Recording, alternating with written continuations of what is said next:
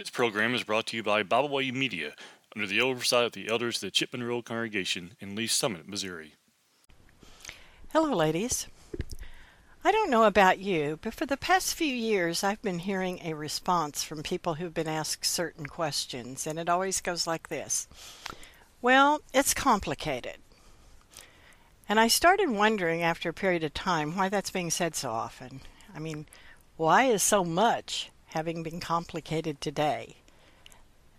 It seems like there were answers previously to even specific questions, had specific answers, but seems like nowadays everything's complicated.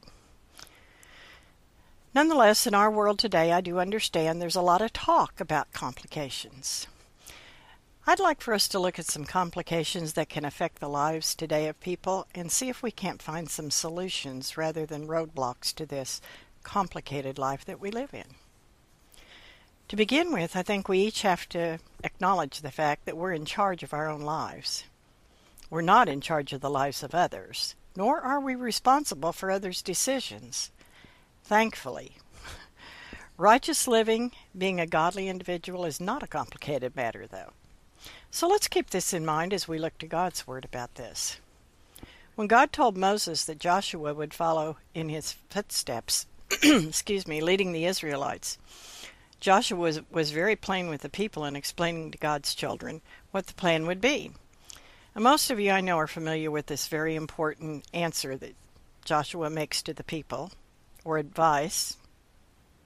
He says, "And if it seem evil unto you to serve the Lord, choose you this day whom ye will serve, whether the gods of your fathers that you served that were on the other side of the flood, or the gods of the Amorites in whose land you dwell. But as for me and my house, we will serve the Lord."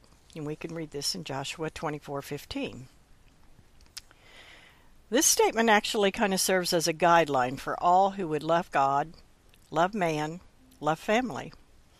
And again, it's still a choice to serve God. To denounce the gods of this world, whether they be great or little g gods, made of wood or metal, or the gods of worship, such as money, fame, preeminence, or anything that would take our sight away from the true and living God of the universe. That's really not complicated, is it? The complication lies within our heart struggle to either do what we want to do, that which feeds the flesh, or the bank account, or maybe the ego, or just to do what God has commanded us to do. So let's think about our Lord Jesus for just a minute. Did he not teach us, warn us, that there would be distractions, desires, heartaches, if we were to serve him and live righteous lives for God, walk in his footsteps? He did. Even a cursory reading of the gospel accounts will answer that question without any complication.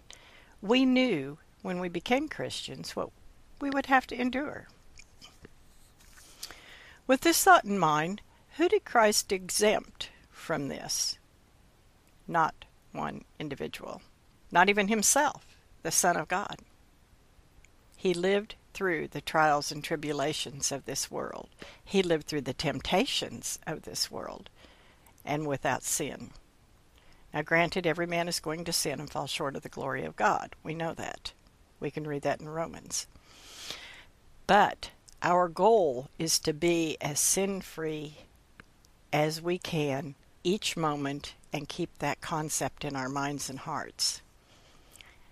The Bible's not only the inspired Word of God, but within its holy pages, we're commanded to study it to show ourselves approved to God. We have these commandments God has given us to be workers who need not to be ashamed and to handle that truth properly, because we know and we understand the truth that studious behavior will bring and how it will keep our souls till we depart from this world. 2 Timothy 2:15 and Jude 1:24. For the life of me, I do not find that to be complicated in any way, shape, or form. It's very straightforward. The people on the day of Pentecost did not find Peter's sermon to be complicated in the least.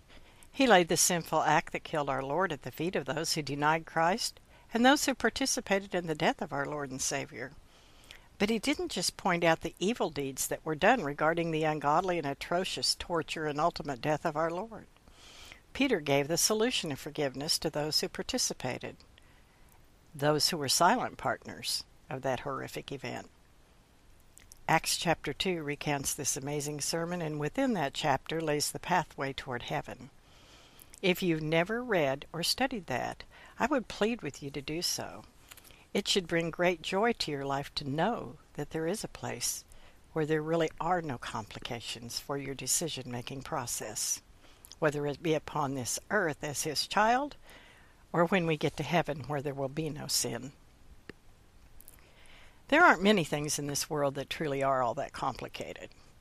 While the astrophysicist will repetitively ponder over the laws of physics and chemistry to seek to understand the universe and our place in it, seeking to find the birth, life, and death of stars, planets, galaxies, nebulae, and all that, the Christian knows that this is, always has been, and will continue to be the omnipotence of God.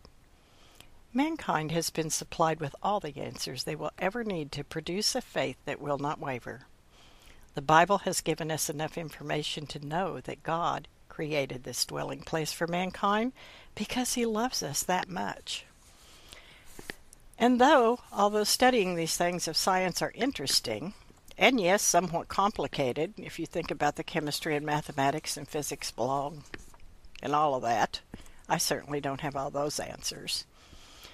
The road to heaven, to dwell with the one who has created the universe, has all the answers, and it is not complicated, and it will not be found in a science textbook. It's understandable. We have a very specific guide to our destination if we'll just pick it up, read it, and follow the instructions written within it, never substituting, revising, or changing those instructions. It's my prayer, and I know that it's the prayer of all those listening, that everyone would do just that, and it's certainly God's will. Acts 17:30 states just that. At the times of this ignorance God winked at, but now commandeth all men everywhere to repent. Remember, ladies, we typically bring about the complications when we deviate from God's truth. Most things that are truly complicated are brought about by failing to follow the commandments of God. Fornication, idolatry, covetousness, malice, hatred, murder, lying, cheating, filthy language, any and all sin. We could probably write volumes of various types and subtypes of sin. Well, that would be depressing, wouldn't it?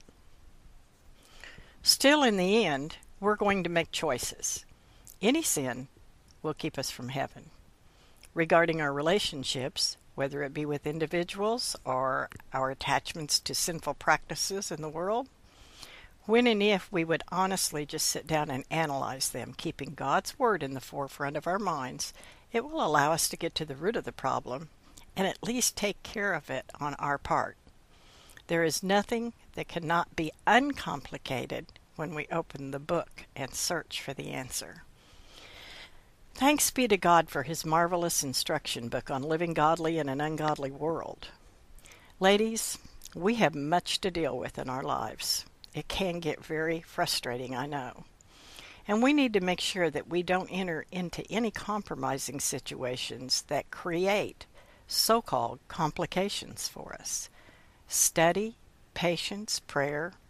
If all of these go before we act, it will help us to be the best servants for God that we can be.